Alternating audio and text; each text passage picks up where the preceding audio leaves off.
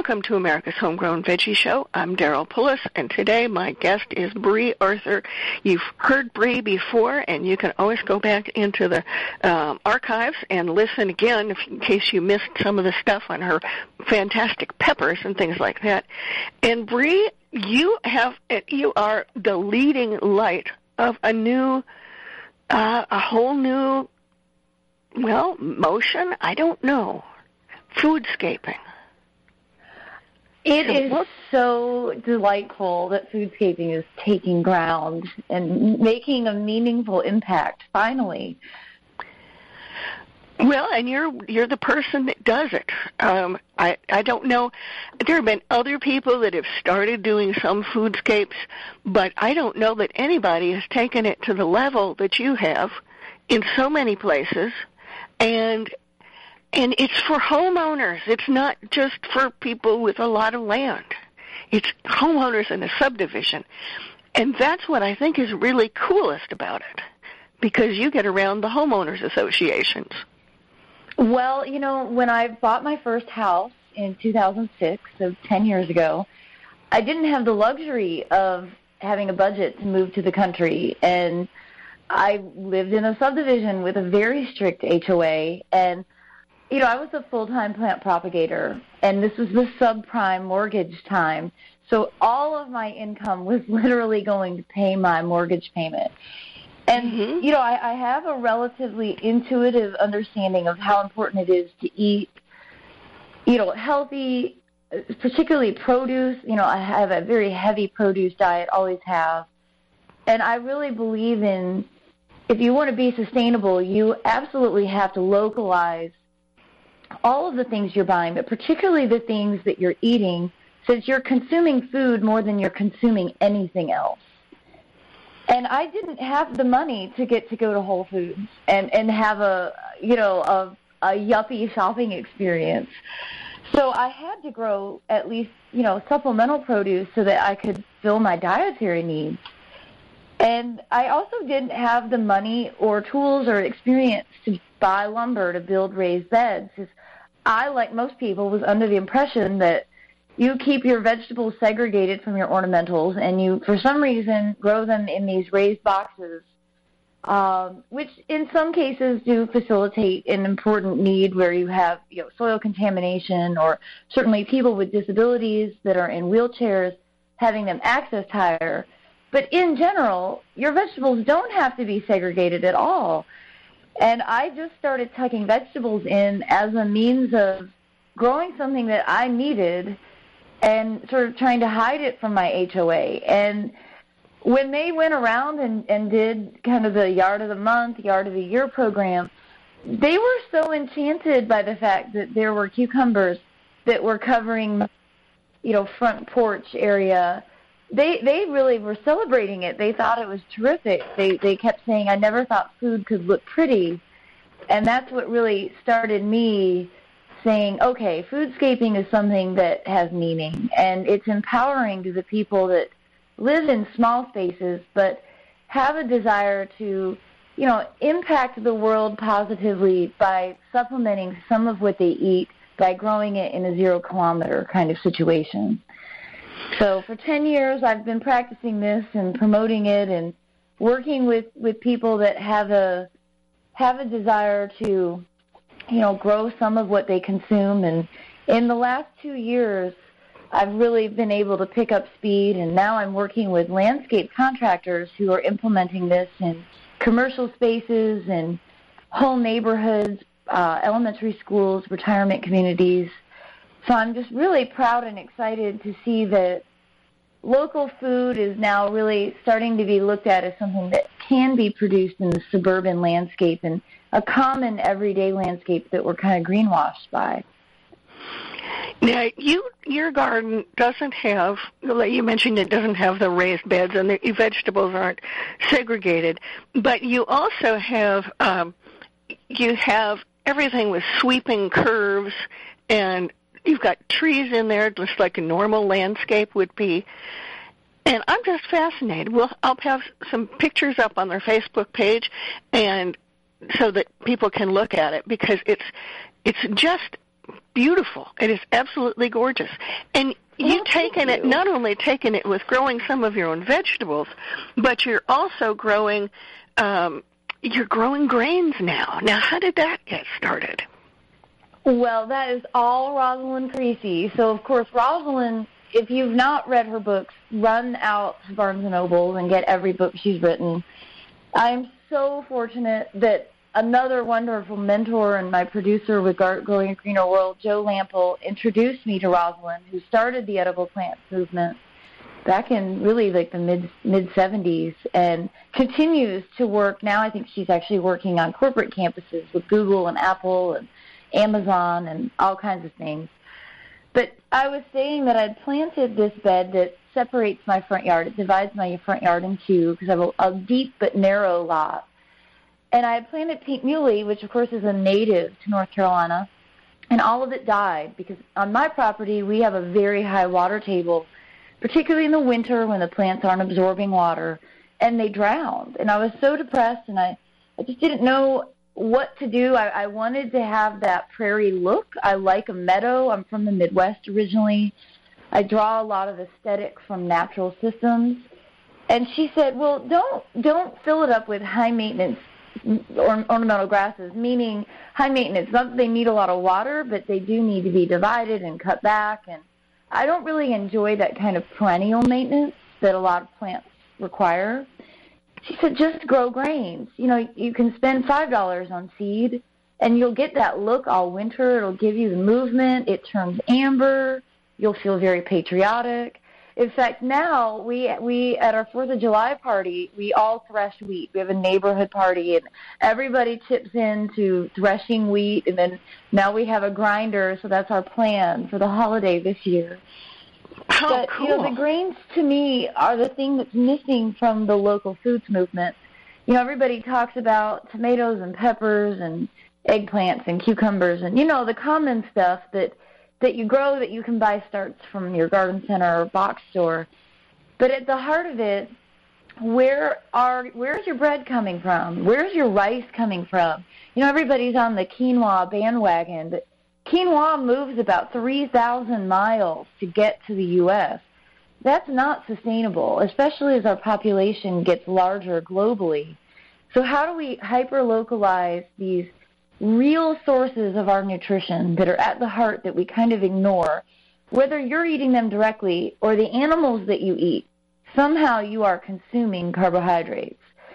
And so that's what, for me, the Crazy Grain Lady movement really is to just raise awareness of, let's think about every little aspect of what we consume and figure out a dynamic that makes that more localized. And I've now gotten rice into about 150 commercial landscapes, and I swear I think I can die happy.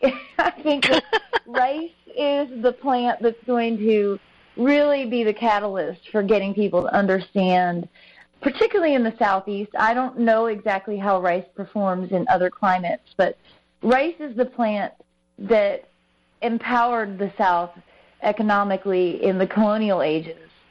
And I'm not sure why it went out of fashion, but it's a wonderful plant for the everyday landscape. It does not need to be flooded. You do want to keep it well watered while it's setting the seeds so that the seeds are plump and then you know they are more edible. But it holds its structural integrity. I think it's a great replacement for, you know, an annual ornamental grass. You plant it as a clump, and it grows about 3 foot tall and actually sets edible seeds in our climate for 3 to 4 months. So you have a continuous harvest with it. And, of course, there's, you know, yellow varieties and green and purple leaf varieties. So there's all sorts of ornamentation that goes right along with the edible component. Now, how much rice would you get off? How much rice would you get off of a planting that's maybe, 3 feet wide and 10 feet long? Well, I would say you'd probably get maybe 5 or 6 normal servings, so that might be the equivalent of like a bag that you would buy at a grocery store. That's a lot. The trick, it's a lot more than you anticipate. Yeah. I think the thing with foodscaping that I really like to drive home with people is that it's not about living off the grid. It's not that you're never going to go to a grocery store, but it is this opportunity to supplement what you buy. And you can really, people love, they come to me and they're like, I served a whole dinner that was from my yard. And they're so proud that they played a role in that.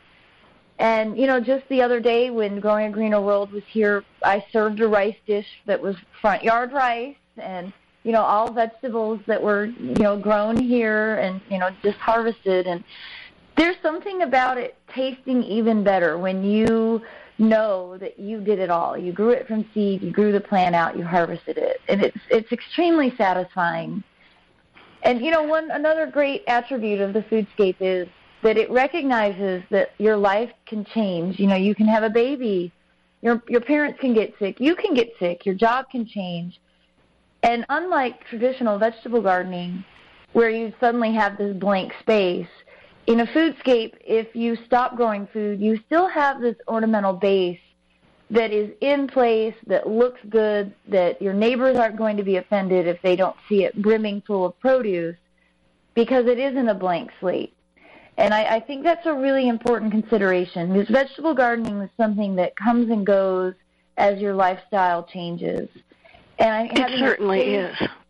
Yeah, it's important not to have, you know, this massive raised bed space that, you know, you might leave empty for 5 years and your neighbors start to complain. And I think it's really important that people not pretend they're farmers. When you live in the suburbs, you're not using mechanization, you're fundamentally not a farmer.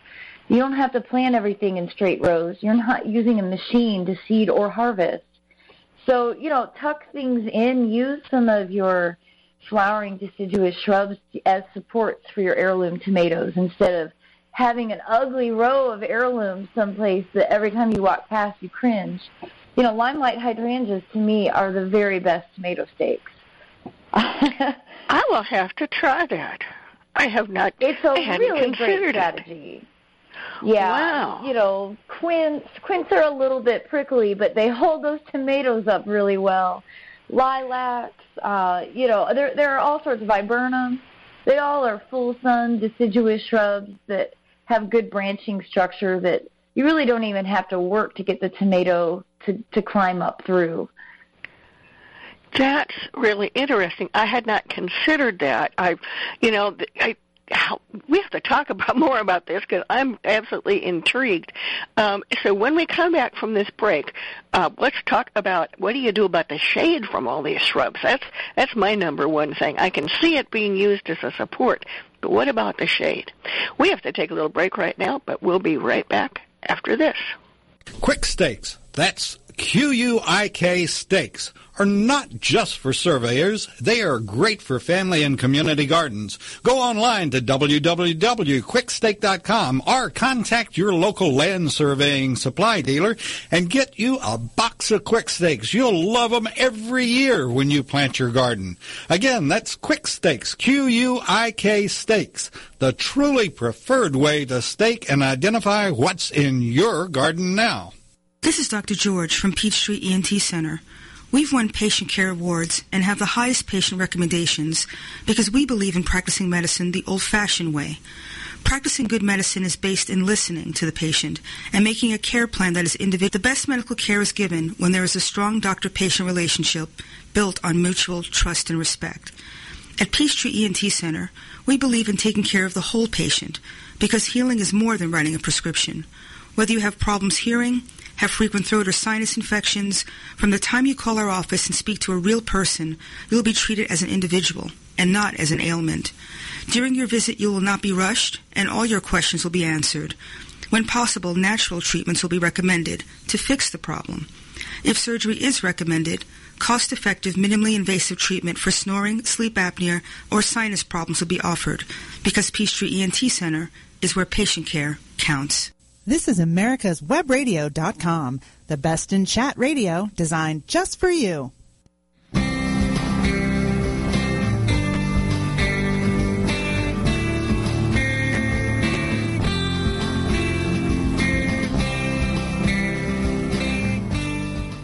Welcome back to America's Homegrown Veggie Show. My guest today is Bree Arthur, who's, I guess you call yourself a garden communicator, don't you? But you're also an experimenter. And one of the things that you mentioned was growing your tomatoes up through various shrubs like the lilac and hydrangea and things. But what do you do about the shade, Bree? Well, so that's a great question. And, of course, you know, when you're getting your tomatoes planted, the foliage on these plants is really kind of just coming out. They're just starting to grow. And you want to get the tomato planted maybe 15, 18 inches away from the trunk of the shrub or a tree. I also use Prunus mumes and dogwoods and redbuds as tomato supports. And you want to plant it on the side that's going to maximize the sun exposure. So depending on, you know, the orientation that your garden faces, in my case, I have a perfect east-west quadrant that the sun rises in my front yard and sets in the middle of my backyard. And I always plant my tomatoes to the south of those shrubs. So, you know, I get them planted in usually mid to late April. And generally by the 4th of July or shortly after, they're starting to develop fruit.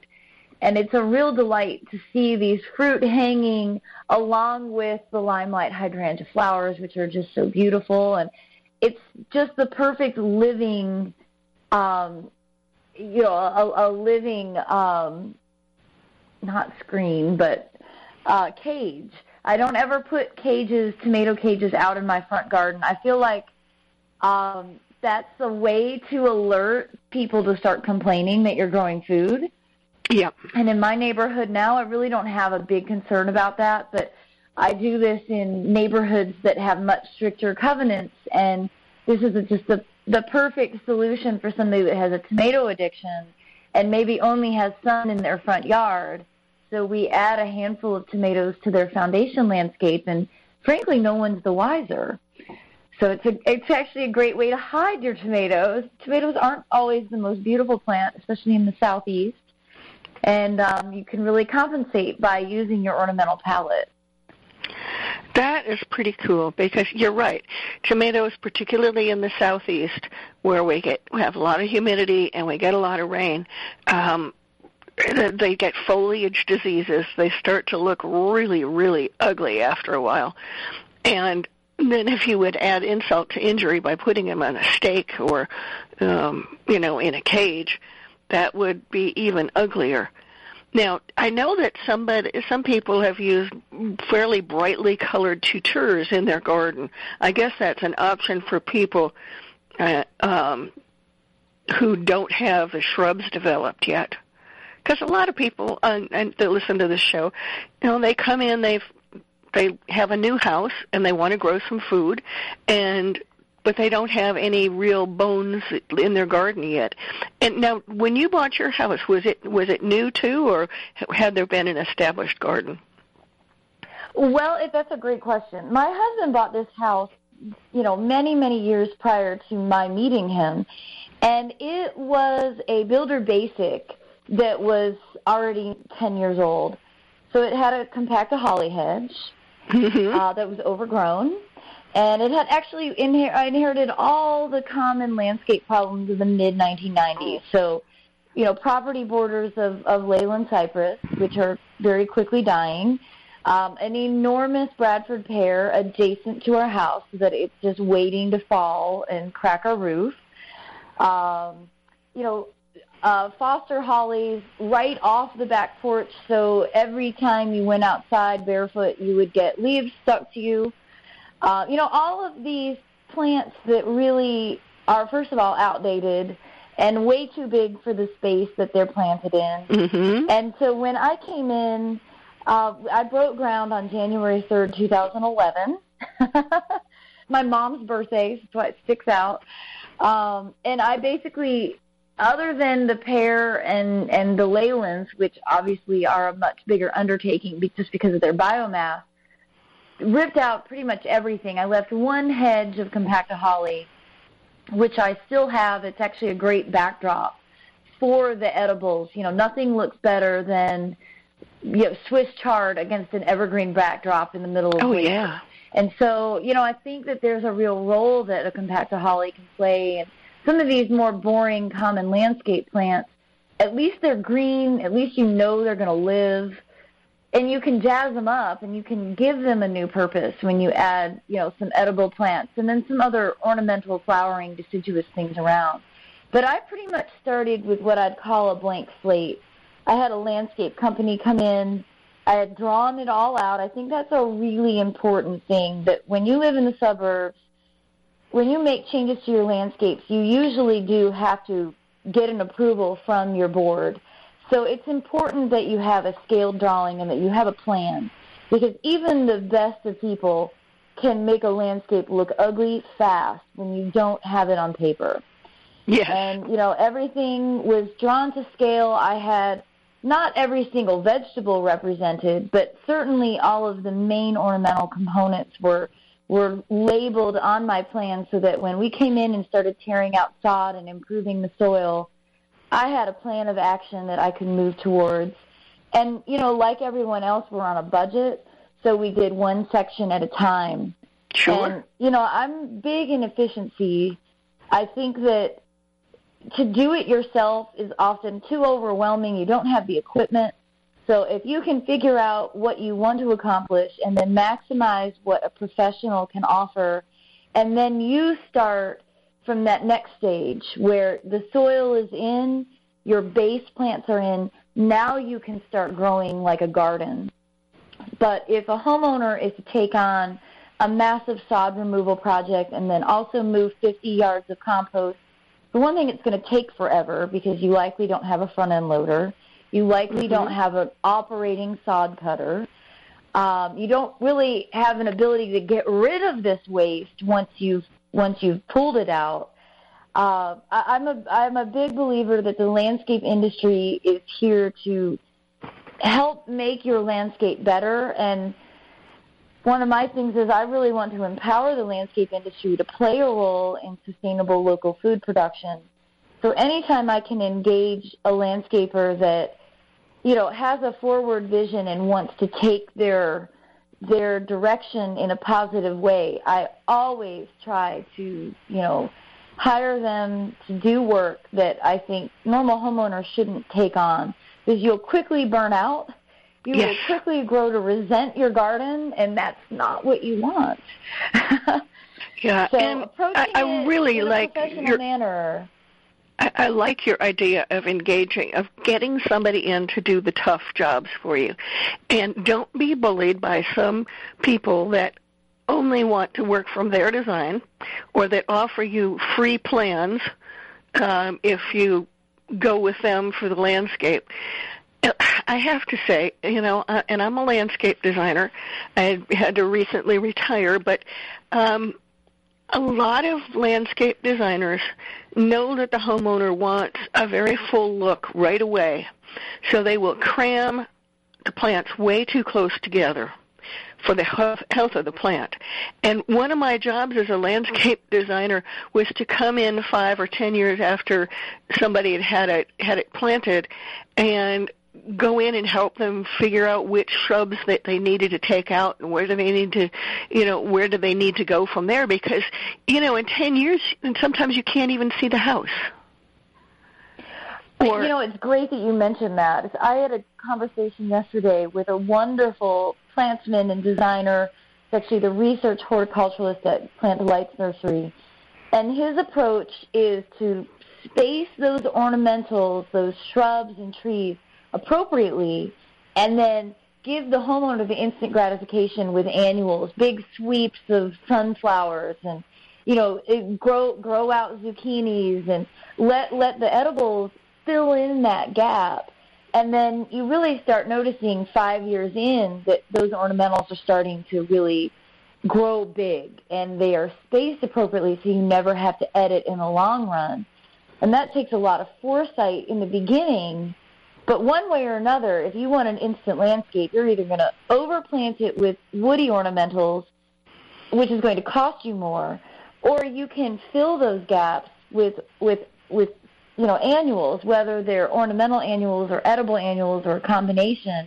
and you can still achieve that look that it seems like a mature landscape, that's a great way to use the landscape for the first 10 years while you're in full sun. So eventually, most of these suburban plantings have trees that are eventually going to cast enough shade that they won't really be able to grow a full palette of edibles. But in that first decade, there's a lot of sun. In most cases, all the trees have been torn down, and the trees that have been put in are maybe a 2-inch caliper.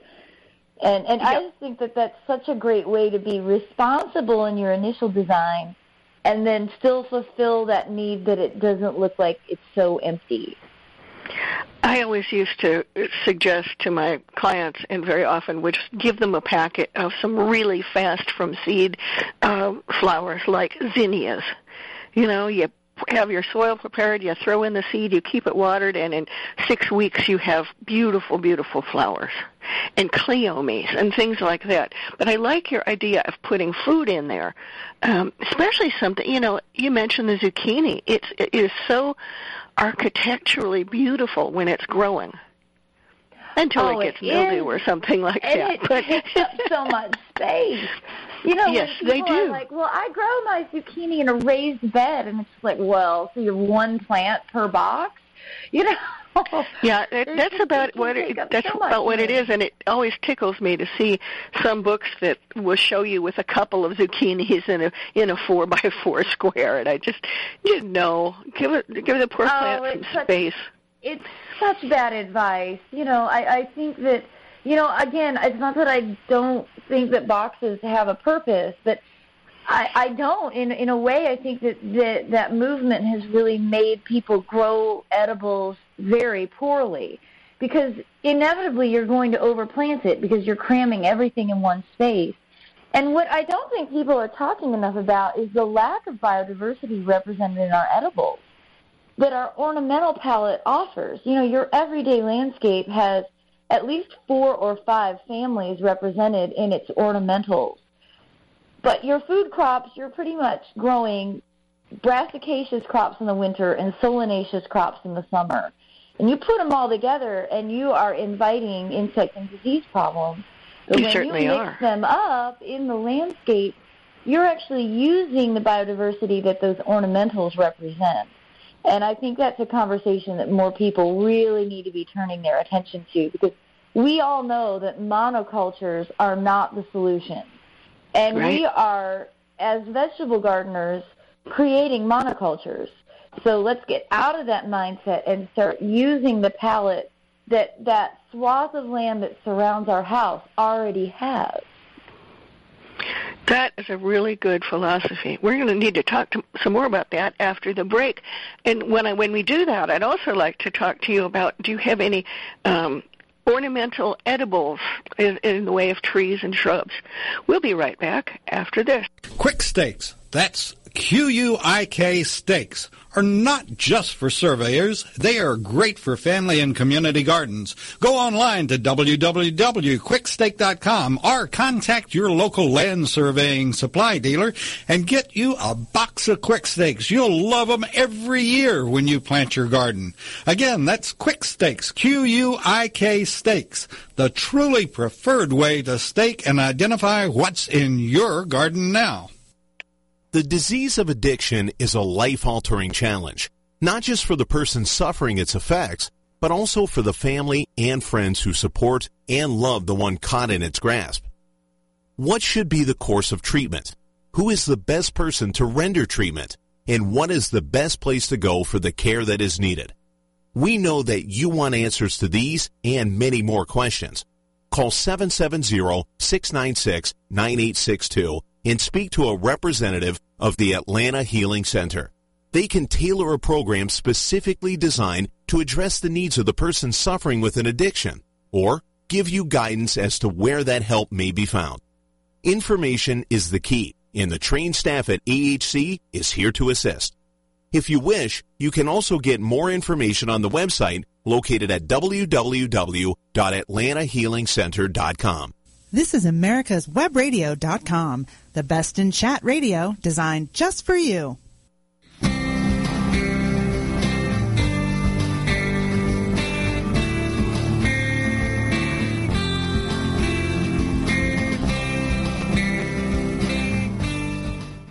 Welcome back to America's Homegrown Veggie Show. I'm Daryl Pullis, and my guest today is Bree Arthur, who is a garden communicator and leader in the world of foodscaping. And right before the break, Bree, I asked you about, do you have any ornamental fruit trees in your yard?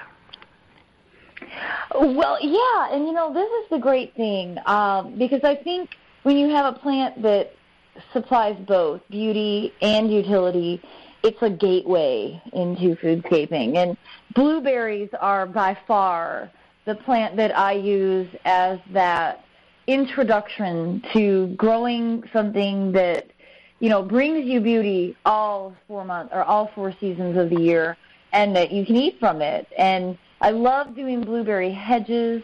I like to create rooms in landscapes that are hedged entirely by blueberries. Especially I like to surround fire pits so that you feel, kind of enclosed and private, but you have a reason other than a campfire to go out to the space to be able to harvest from.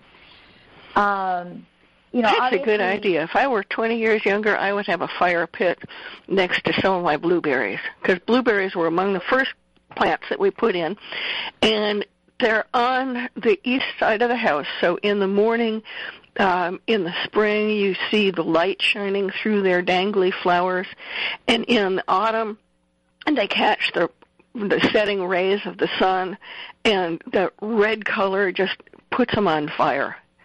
And you can go out there and eat from them. Flowers, trees, and it's just a place where people feel wonder and awe. Blueberries are such a powerful motivator. Not only are they beautiful and edible, but they also happen to be a Southeast native, which checks another important box that, people in the last 10 years have definitely defined a need to have a sense of place through plants, and native plants do offer that. I think that blueberries are just a very powerful catalyst to get people in. Yeah, and I'm sure that in other parts of the country there are other things that will do that substitution.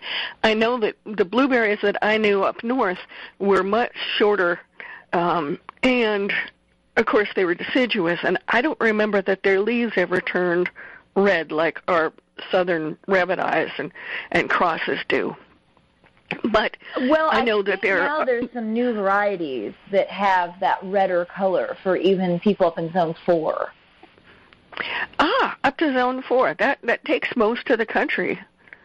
Yes. Do you have anything else besides the blueberries? Kind of another southern quintessential is a fig, and so I have a couple of fig trees. My mother loved figs, so I planted some, and I also have some other things like serviceberry.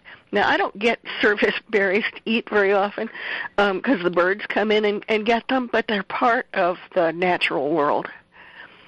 So if people are thinking about serviceberry or a persimmon, I think persimmons might be the next blueberry in that they've got great structural integrity. They're just a beautiful plant in general. There are weeping forms and variegated forms, and they just look like little mini pumpkins right around Halloween when it's getting ready to be time to harvest. And again, it's another native plant, or you can do hybrids from, the Asian native and the American native, which are really great fruits because you don't have to make them edible. Whereas, you eat the native fruit too early and you won't have saliva for about 12 hours.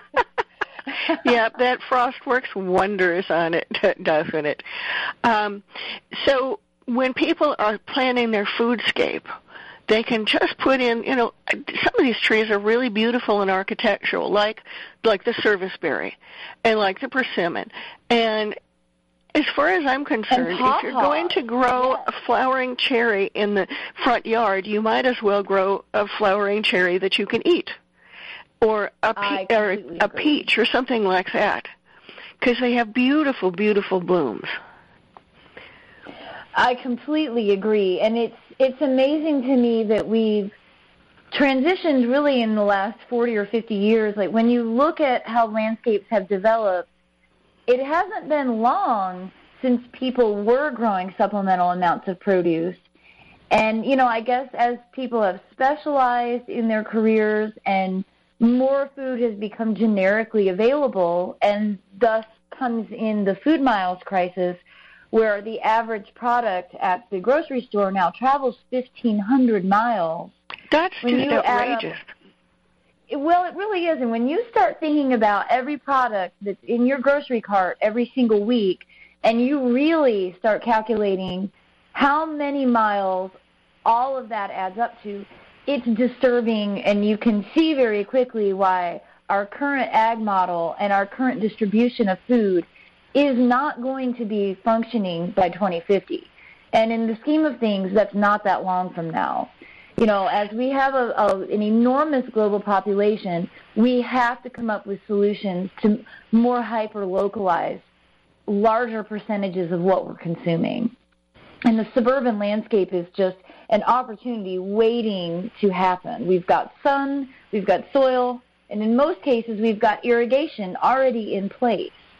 So for me, I think the suburbs are going to be, you know, this great opportunity, particularly with millennials starting to become more economically empowered.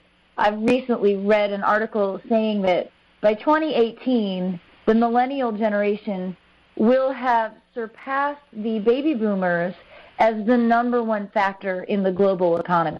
So that's a year and a half from now.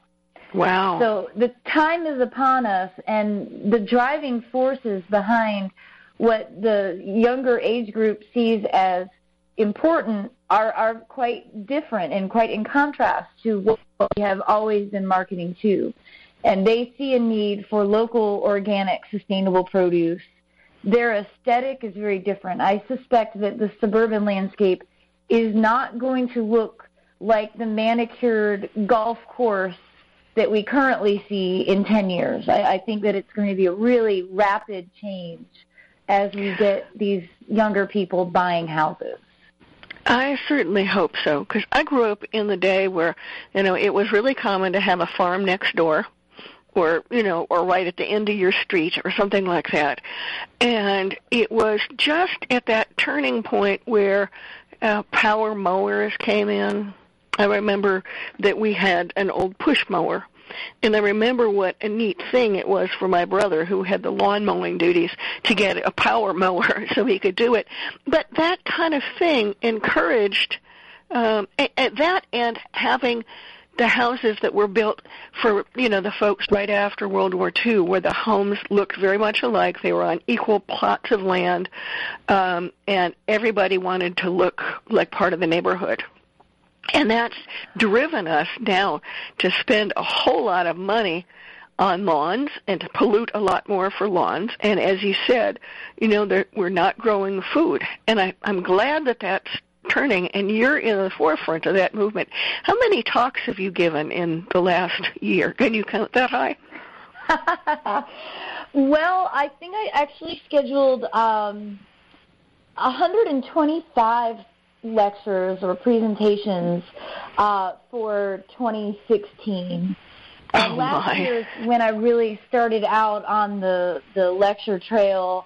And so I think in the last 2 years I've been pretty, nearing the 300 mark, which is, I feel so grateful, and just every time I'm just so filled with joy that people want to hear this message, and that they want to absorb some of this knowledge that through my education and career and my own experimentation have been able to kind of come up with some really logical ways to apply this so that you're not compromising everything else in your life. I mean, I understand that people are busy, and especially people with young families are being driven in a million different ways.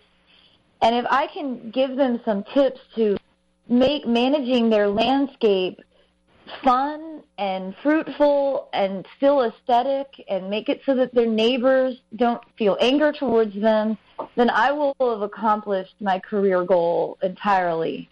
And I just feel so grateful that I'm in a place where I actually get to do this and still earn a living. Just horticulture has so much to offer this world. And we've really only gotten to the very tip of it. You know, fundamentally, I don't even know that human life could exist. I know human life can't exist without plants. And we have such a privilege to be representing that in the horticulture profession.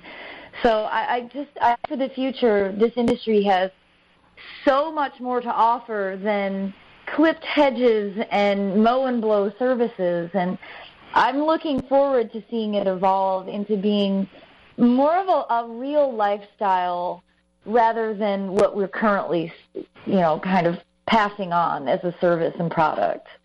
And one of the things about a foodscape is that you still don't have to do all of it yourself. You can, if you're growing some of your own food tucked in among other things, you can manage that and still, as long as you have a good landscaper who knows the difference between a tomato and a holly bush, and most of them are getting that way now. They're coming out of schools with degrees in sustainable horticulture and plant growing. And now I think that we're getting this new generation of landscapers that can do it for you if you're too busy with the kids or whatever, taking them to soccer and baseball and things like that. And we can do it both ways. And I think that's just an exciting way to do it. Now, we got about 2 minutes till the next break. But when you had mentioned Roz Creasy's books. And Rosalind Creasy was, good golly, I used to use her books when I was teaching because her pictures, and you look at the vegetables that she has, and they're not just vegetables, they're jewels in the landscape. And so I wanted to mention Roz Creasy again. And then I also wanted to ask you, when are you going to write a book? I am currently writing it, and it will be available for sale March of 2017. Thank you, St. Lynn's Press, for seeing this through and encouraging me. And this winter, as I give presentations around the country, I'll actually be doing some pre-sales, but March 2017 is when it will be available at bookstores. That is amazing. And you mentioned giving talks this winter. Where can people find that information? BreeGrows.com. I promise I will do a better job of keeping my calendar updated. I don't know how you do what you do, but we have to take another little break right quick. And when we come back, we will talk more about edibles in your yard and edible foodscaping. We'll be right back after this. Quick Stakes, that's QUIK Stakes, are not just for surveyors. They are great for family and community gardens. Go online to www.quickstake.com or contact your local land surveying supply dealer and get you a box of Quick Stakes. You'll love them every year when you plant your garden. Again, that's Quick Stakes, QUIK Stakes, the truly preferred way to stake and identify what's in your garden now. Affordable health insurance was the promise of Obamacare, but for many, the government mandate caused more problems than it solved. This is Dr. Elena George from Medicine on Call, and I want to tell you about a truly affordable alternative allowed under Obamacare, Liberty HealthShare. Liberty HealthShare bypasses doctor and hospital panels, giving you the freedom to choose. And with a maximum of $500 out-of-pocket per person and 100% coverage up to $1 million per year per occurrence, you can rest assured knowing you and your family are protected. Coverage starts as low as $107 per month and also includes dental, vision, pharmacy, and holistic care. Liberty HealthShare puts you back in charge of your health. Visit them online at libertyoncall.org. Again, for a true affordable alternative to Obamacare, visit libertyoncall.org or call toll-free 1-800-714-6993 today. This is America's Webradio.com, the best in chat radio designed just for you.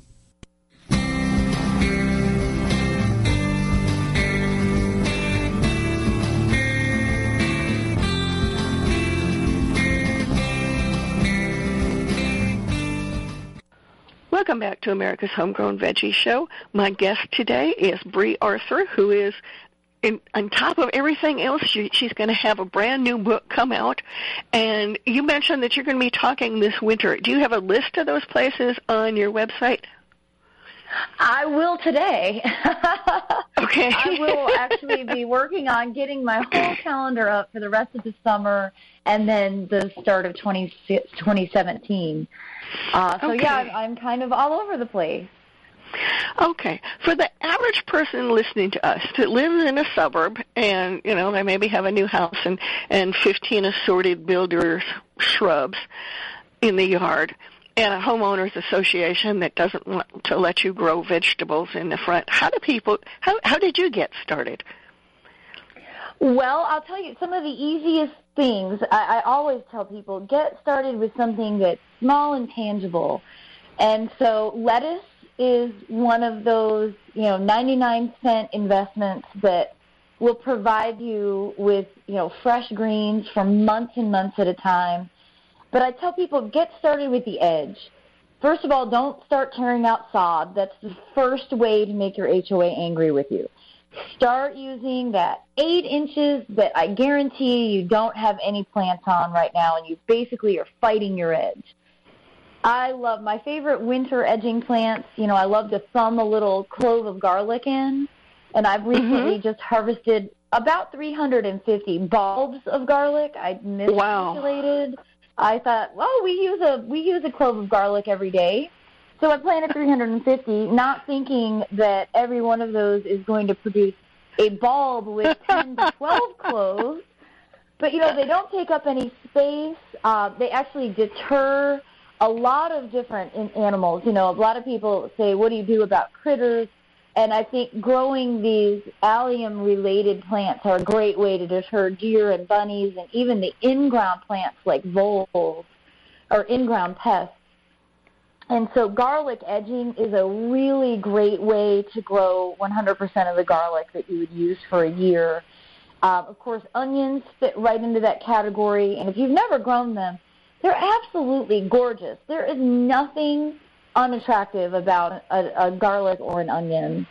I also love in the summer when those crops come out, I just thumb in a peanut. And again, peanuts are going to grow about 12 inches wide and maybe 12 to 14 inches tall. They've got beautiful yellow flowers. Nothing seems to eat the peanut foliage, so again, I think that it can be used to deter those animals that come in and kind of eat everything. And at the end of the season, you just rip the peanut plants out of the ground, and there you have peanuts on every root.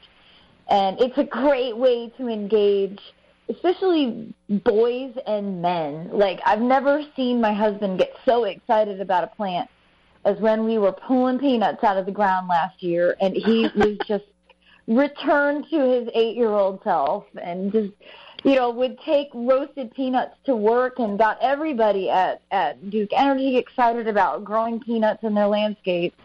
So, I think there are some really low-maintenance, low-cost plants that you can just literally thumb into that edge of your garden and suddenly you transform it from a landscape to a foodscape. It's, foodscaping really is just about empowering you on your terms, and you can grow some substantial amounts of food just along the edge without changing anything else.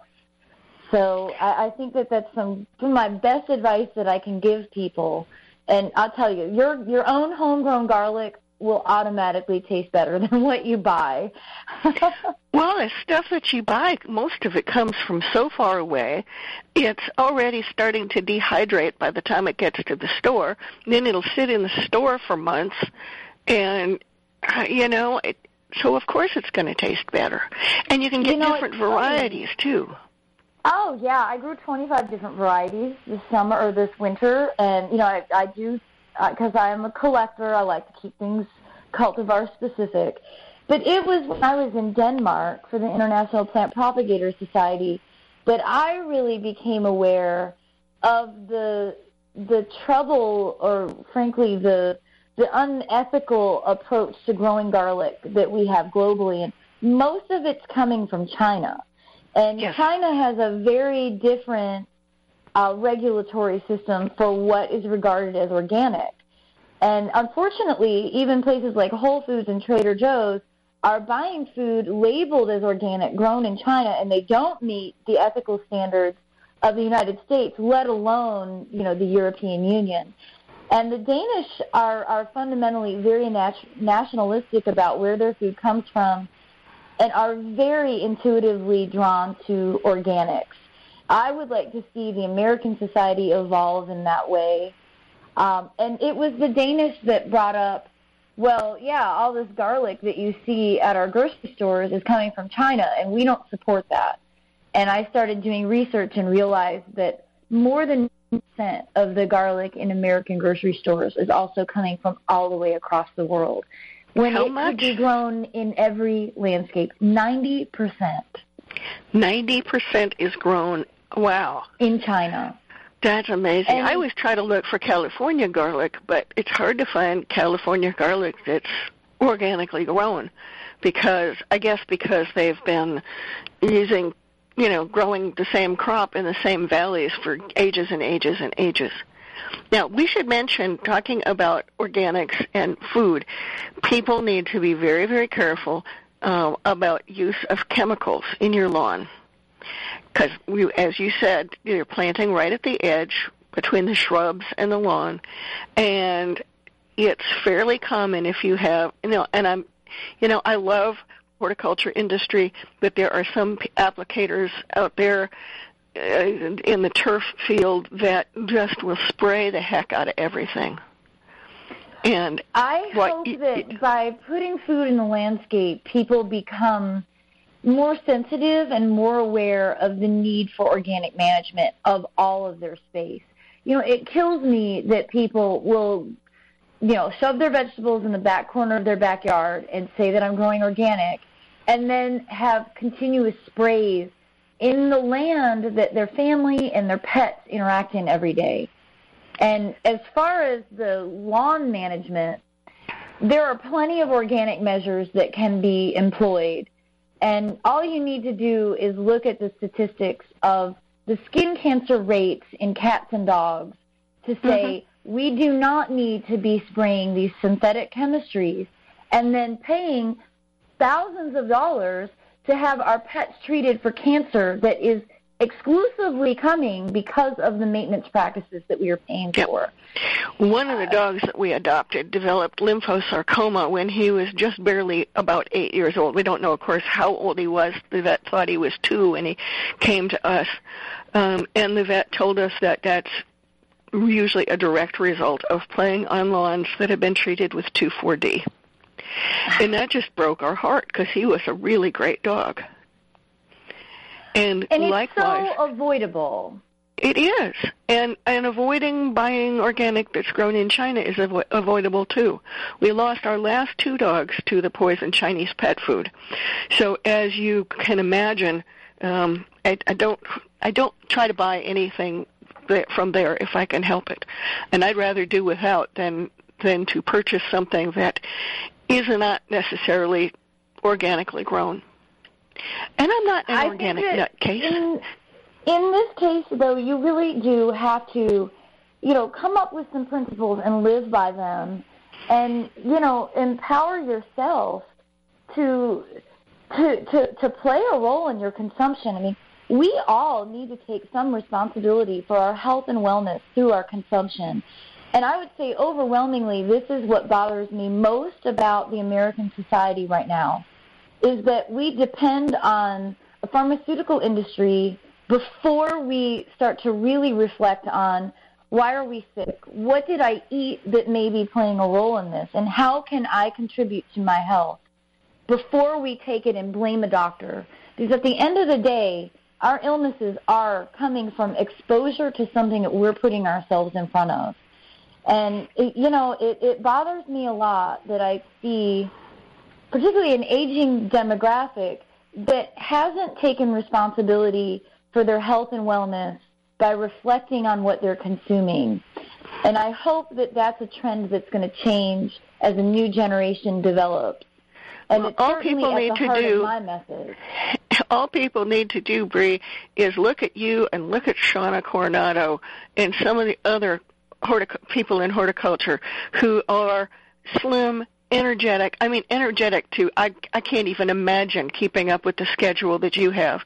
And Shauna too. You're always out traveling, climbing mountains, just an amazing stuff. And I gotta say that that's probably due to what you're eating. And it all starts with your consumption. It really does. And hydration. Drink more water and put the colas down. It's amazing to me that the cola industry can be such a leading economic factor in this world when it only brings type 2 diabetes and cavities to your body. I can't even remember the last time I had a soda. It's mostly water or coffee or juice, and not even so much juice because I'm getting older, and it doesn't. It just packs on calories if you have too much. Bree, we have to get back to talking about where can people find your book next year, and do you have a title yet for it? Well, I don't think I'm allowed to reveal the title yet, but it's definitely directly related to what we've been having a conversation about. I'm under the impression that it will be available at most bookstores and certainly botanical gardens, to be available online. I will certainly have the links available through my website, Bree Grows. And then, of course, at all of the places that I have the pleasure of presenting next year, I will actually have a take-home for people to be able to buy from the conferences that I'm at.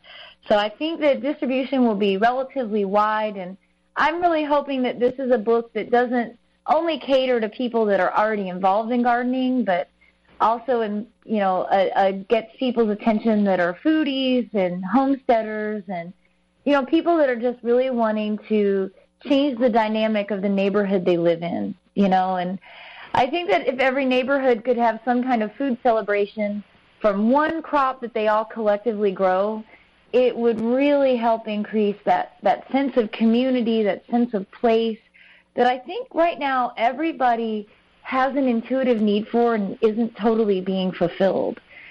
So I really think that plants and gardening and horticulture in general is a direct route to giving people a satisfaction in their day-to-day. And I hope that my book can help fulfill some of that. That is great. And, of course, when you tell me what the title is, I will post it on our website. And, Bree, we have to get you back because one of the things I wanted to talk about was aquaponics and hydroponics, and we didn't even have a chance to do that. But I'm sorry we're about out of time. I hope everybody will join us for America's Homegrown Veggie Show next week. And remember, you can always catch it in the archives if you've missed something. Thank you so much for being with us, Bree. Thank you. It is such a pleasure to get to have a conversation with you. Okay. And that's it for today, but we'll see you next week. This is America'sWebRadio.com, the best in chat radio designed just for you.